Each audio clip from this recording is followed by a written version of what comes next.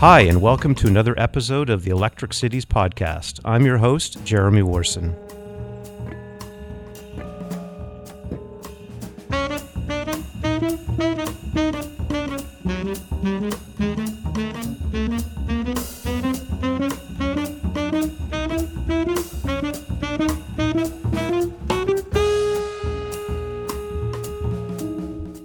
Ask any urbanist or city planner about the merits of transit-oriented development, and chances are they'll give it the 2 thumbs up.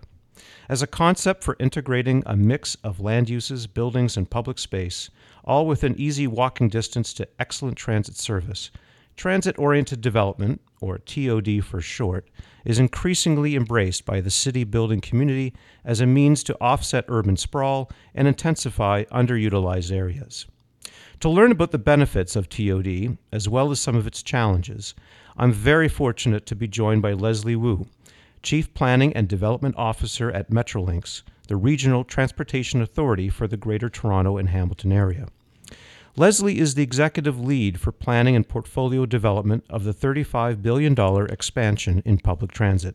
She's named one of Canada's top 100 most powerful women in 2017, Spacing Toronto's Transit Changemaker in 2016, and Canada's Women's Infrastructure Network's 2015 Outstanding Leader.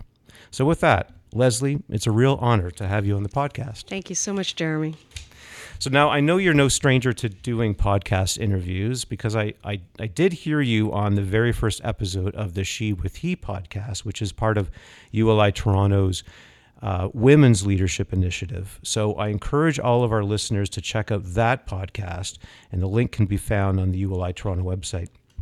So in my intro, I took a stab at giving a brief description of TOD, or Transit-Oriented Development, but I'm sure you have a much better definition. So for those listeners who aren't very familiar with TOD, how do you like to describe what it is? So first of all, I tell people transit-oriented development is not a new thing that has arrived and we suddenly embraced it. In many respects, transit-oriented development is at the essence of what folks like Jane Jacobs talked about. The fact that we can live, work, and play in a community. And what it does, however, is takes advantage of where transit is located and the investments that are happening or have happened in transit, and tries to create a nexus around something that is important to our everyday life, which is mobility and access to get around. So for us at Metrolinx, TOD really represents a mechanism and a program to leverage the significant investment in public transit that we are operating and building, and then taking it to the next level, which is more comprehensively integrating that transit infrastructure with land use, and thereby, in an exchange of value between the private sector and ourselves, generating even better opportunities for city building. So that is the long version of TOD. But in many respects, it's so obvious. Yeah. That's what we should be doing, but at the same time, so complex and in some instances, really difficult to implement and deliver. Yeah, so it's kind of a well-embraced concept that hasn't really been implemented before, or maybe it has to a certain degree. But why now? Why is it starting to really build in momentum? When you think about the investment in LRTs, rail, bus, LRT, subways, that we're in the midst of, we're generating a huge investment, increasing ridership through the system, and by virtue of that, creating more opportunities in locations that historically there was not much there. Okay. So the transit investment itself is creating place by virtue of where our stations and stops are going to be. And so we have an opportunity now, more than ever before, to really create a whole new set of financial value, economic value, that I think TOD gives us an opportunity to take advantage of. So is it also land supply issue where there's a growing demand for living close to the urban area? There's less available less new land to build on. It's not as much a land supply issue because the region is quite large and we have quite a lot of variety of different types of landforms, some very highly urbanized areas, suburban, and even rural areas. What I would say is that the transit itself is creating opportunities for where people should invest. And therefore, in the transit business, driving revenue through more ridership, which is the business we're in, is an opportunity, and that's that's our business. Development industry is in the business of creating the built environment in and around where opportunity exists and where the markets are. Yeah. And so it's the convergence of our investment and the private sector investment and the municipalities' aspirations of what they want for the community. TOD is the integration of those things and bringing them into alignment. Okay, so with the development community, you're saying the development community is starting to recognize the real merits of being close to transit stations and transit lines, and that's helped to kind of bring the notion of TOD to the forefront. And I would actually add, it's not so much the development community is very smart, but the market, so the people, the millennials who no longer want to own a car, who want to work and live in close proximity, not have to do long commutes. They're a large market force that is creating demand for this kind of product. And the products, there's two types, the transit product and the development product. Similarly, on the commercial side, where do young people want to work, right? We now see a trend where companies moving to where the talent is, or wanting to create centers, and transit-oriented development is those types of centers that will attract talent. So I think that convergence is happening, all of this, which is why it's quite timely, and which is why the energy that we're putting behind TOD now is sort of an even greater than before. Right. So do you have any examples of some TOD developments, either ones that are not good developments or ones that are very successful that you like to point to, either in the GTA, Toronto GTA, or in other jurisdictions? I would say there's several successful ones, and I can think of two good examples. One on the other side of the Atlantic, which is in London. One could look at King's Cross or St. Pancras stations, two transit stations when they were first looked at were in slightly depressed neighborhoods, industrial.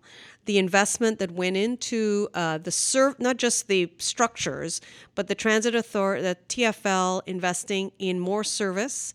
They relooked at the property around and integrated commercial, retail, and so forth. And that investment and the agglomeration of all these different uses has actually over time sort of grown and grown. In fact, now, TfL is looking at Euston stations. What is TfL? Toronto Transportation for London. Transportation for London. Yeah, it's the equivalent of the Metrolinx, slightly different governance model. But that investment in King's Cross and Pancras is now creeping over a little further to the west to Euston Station. So very, very successful.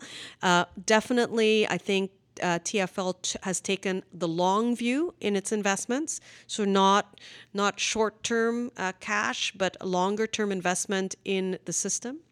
And then here in North America, I would look to the much talked about Hudson Yards in New York.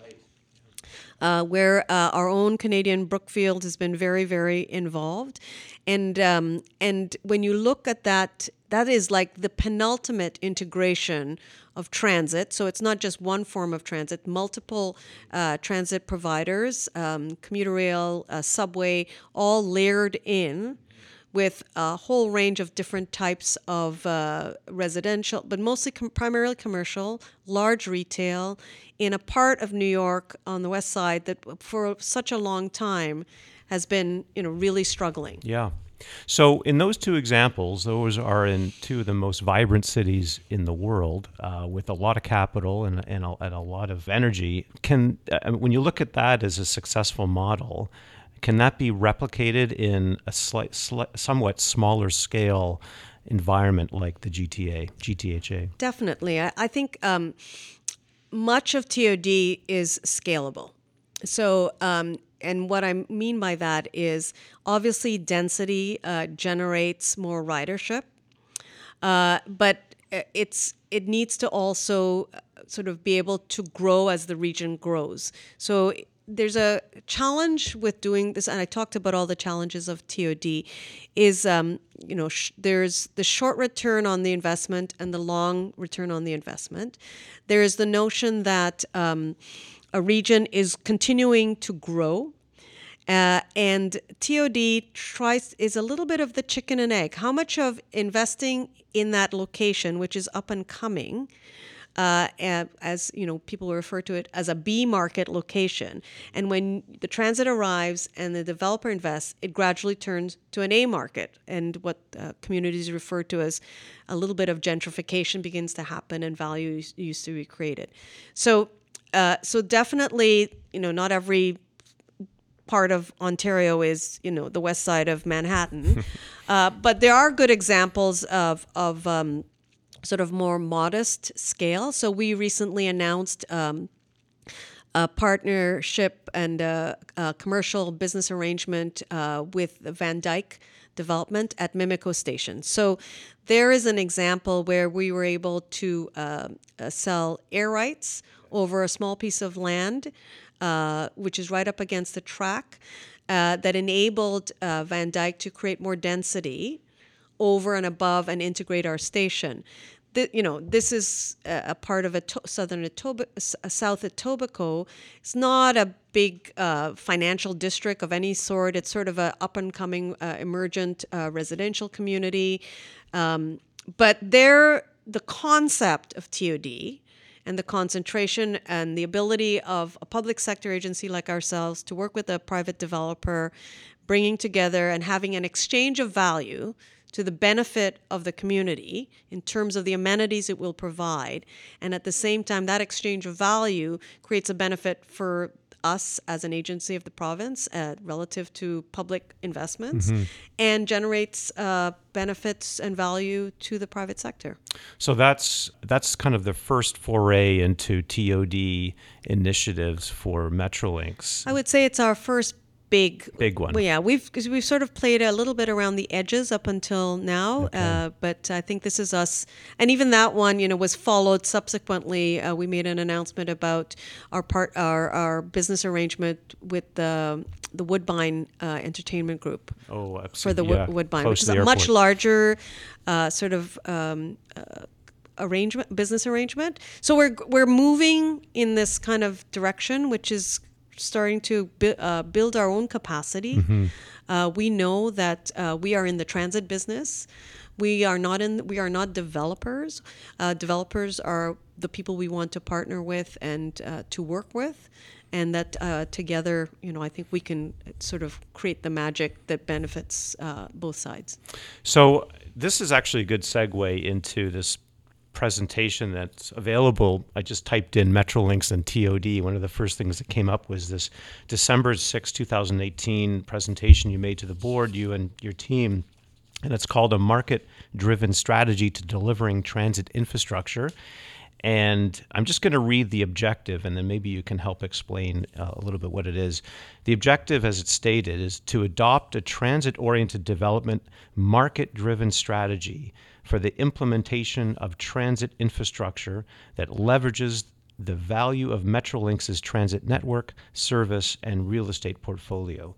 So I'm wondering if you can just sort of dissect that a little bit. So I think this refers to a little bit of what I started off by saying. So there is a significant multi-billion-dollar investment in rapid transit happening across the Greater Toronto Hamilton area and beyond. There is value being generated and created every time we decide where to locate a station. And in the case of the GO system in particular, when we moved to 15-minute all-day service, we acknowledged when we started that expansion program that in the more highly urbanized areas, there were going to be opportunities to add new stations. The TOD program, and we were on a trajectory that said, okay, this is part of the whole program, so we will build stations, we'll build tracks, we'll build all that we need, electrification, everything, and then part of our program will be to build stations. And then as we started moving along, when about 18 months ago, when our new CEO arrived, Phil Verster, and I give him lots of credit for putting great energy behind the TOD initiative, we said, well, let's hold on a second. These are new locations. They have a strong business case, which means the return on the investment for whoever invests in it is significant. Surely, if we put this to market, which our analysis says there is a market for this, there would be people interested in actually building them themselves and probably building, in and around and more than we would normally do just by building a station alone. And that's when it sort of started to shape the fact that we should think about this program, this more comprehensively. And in fact, what we then did was when the new government came in most recently, they were very keen to embrace this market-driven strategy. And we therefore said, okay, well, let's just step back a minute. Let's take a stronger commercial lens on how we're thinking about this investment. And let's ask the market, would you be willing to, be a business partner with Metrolinx? We need a station. You need land and space to develop. Right. We both know that this will generate foot traffic, which would be good for retail. It would be good for ridership for our business. And that's how we sort of went down this avenue, because it's a very practical way for us to actually enable ourselves to build even more transit by not focusing by focusing on the hardcore transit pieces, focusing on ridership and revenue, and letting the development community do what it does best. I'm just looking at this board presentation, and there seems to be 4 different kind of land ownership scenarios. Do you want to walk me through those? Yeah. Where you have 2 that are on Metrolinx owned land and 2 that are privately owned land. Yeah. So there are sort of we categorize how we would approach the assets as lands that we consider surplus. So in other words, the GO Transit system is over 55 years old, so there's a lot of property we own.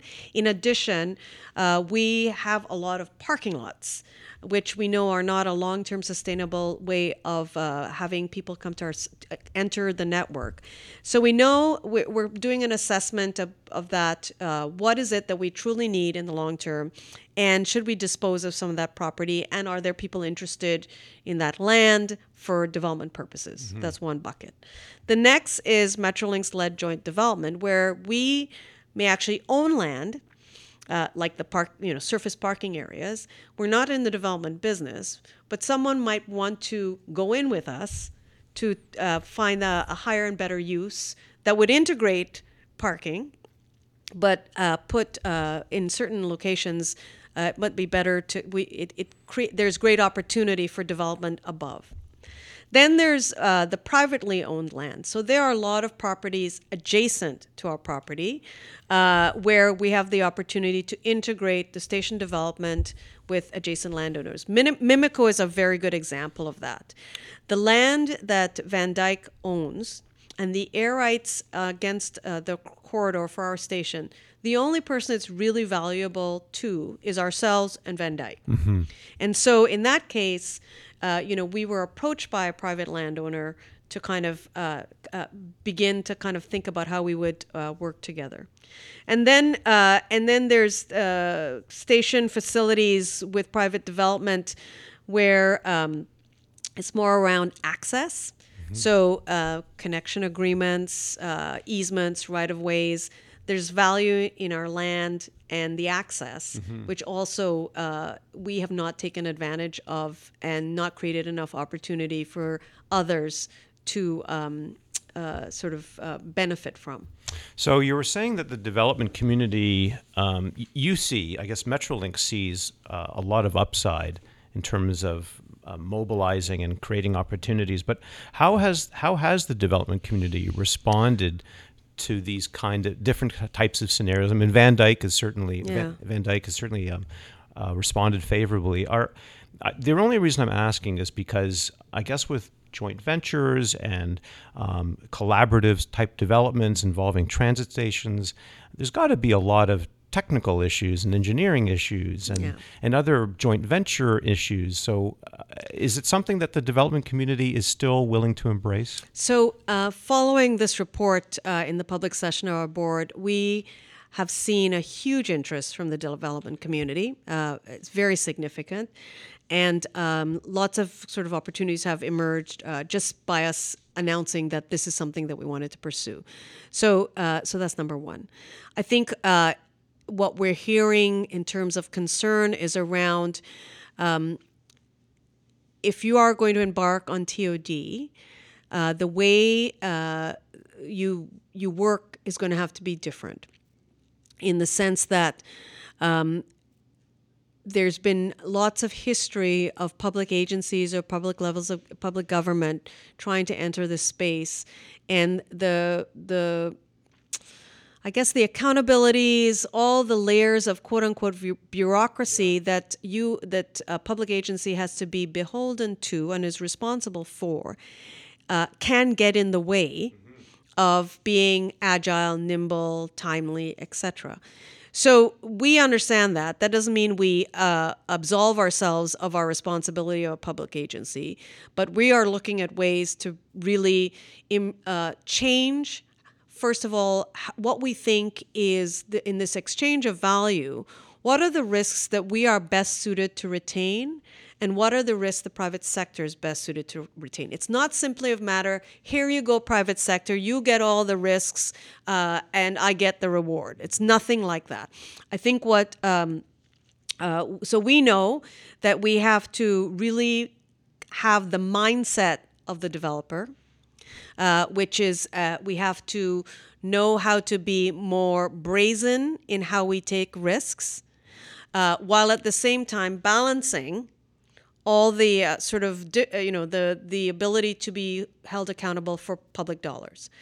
I would say that one of the things that is encouraging is that the capacity that exists in the development industry today, if we had tried to do this, in the 80s or the 90s, the consolidation of finance, the consolidation of the developers themselves, the maturity of our industry makes us also be able to sort of have a better chance of success, because one of the most important things about entering the TOD space for us is that we are doing business with responsible, high-quality developers.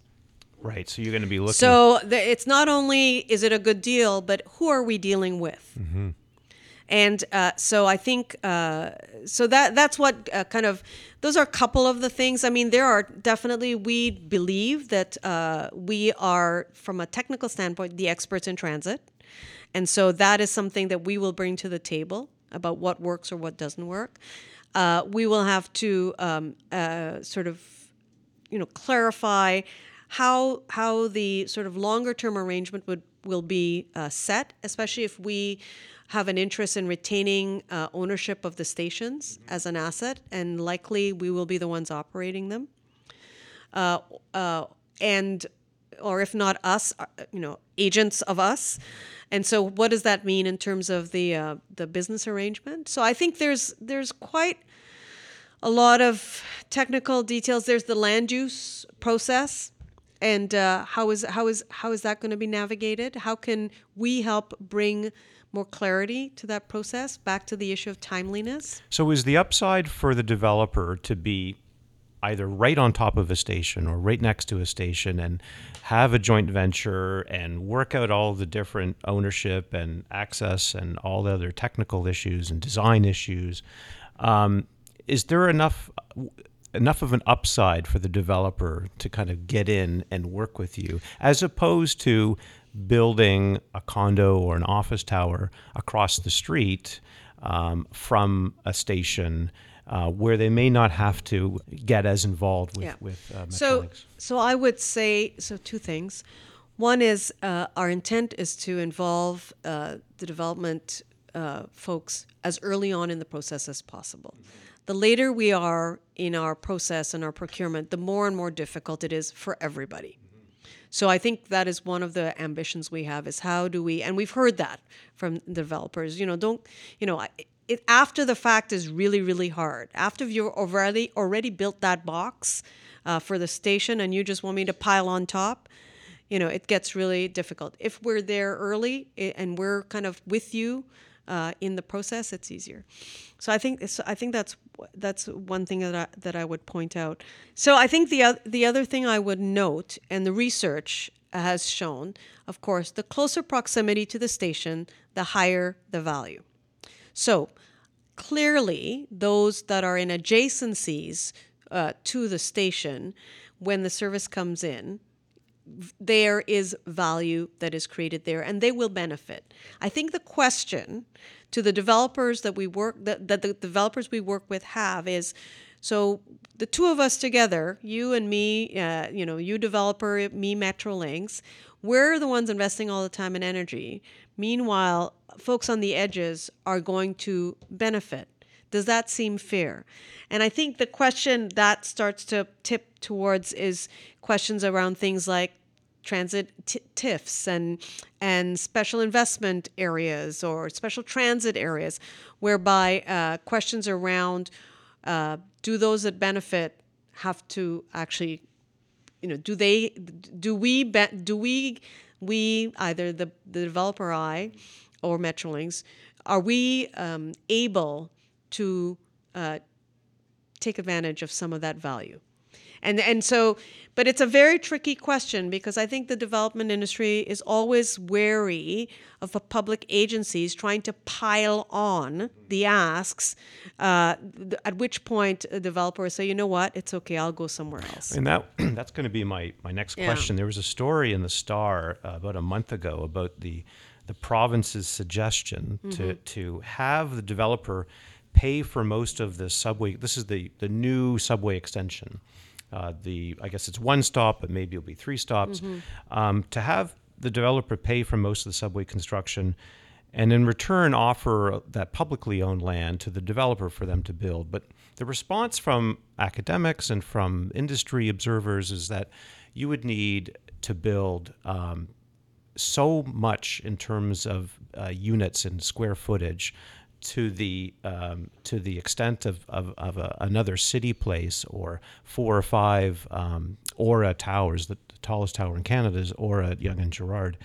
That it may not be financially viable, because they would have to have so many units for their financial performance to work. So I'm not sure if maybe that's an example of where a developer would say, this doesn't work, because in this eastern part of the city where densities aren't as high, it may not be as attractive as, say, a more urbanized area where they can get that sort of density to help offset the cost. Any thoughts on that? So this is the chicken and egg question. Right. I think I'm pretty sure when the Reichmans went into Canary Wharf, there was a similar question about whether or not you really could generate that kind of density in that kind of area to sustain and pay for and pay for transit. And in the end, there was, the government had to play a role, the private sector played a role, and it was and it went on for quite a while. And that, again, for our listeners who aren't familiar with In Canary London, Wharf, yeah. that's the early 90s, and Yeah. the Reichmans went in, and Yeah. it was bad timing, but they had the vision. Yeah.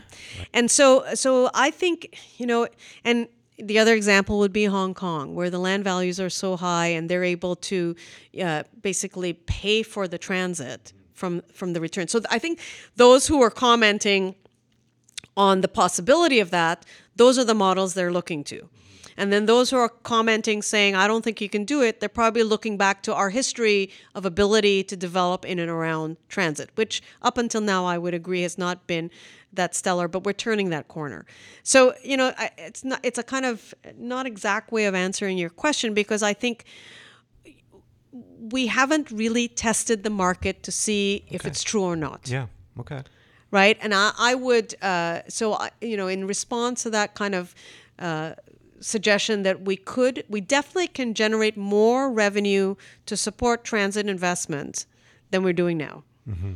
Whether we can meet 100% or even more is what we're trying to figure out, right? And so I think it's an ambitious goal. I wouldn't dismiss it off the top because it's been possible in other places. Granted, their conditions are all very different.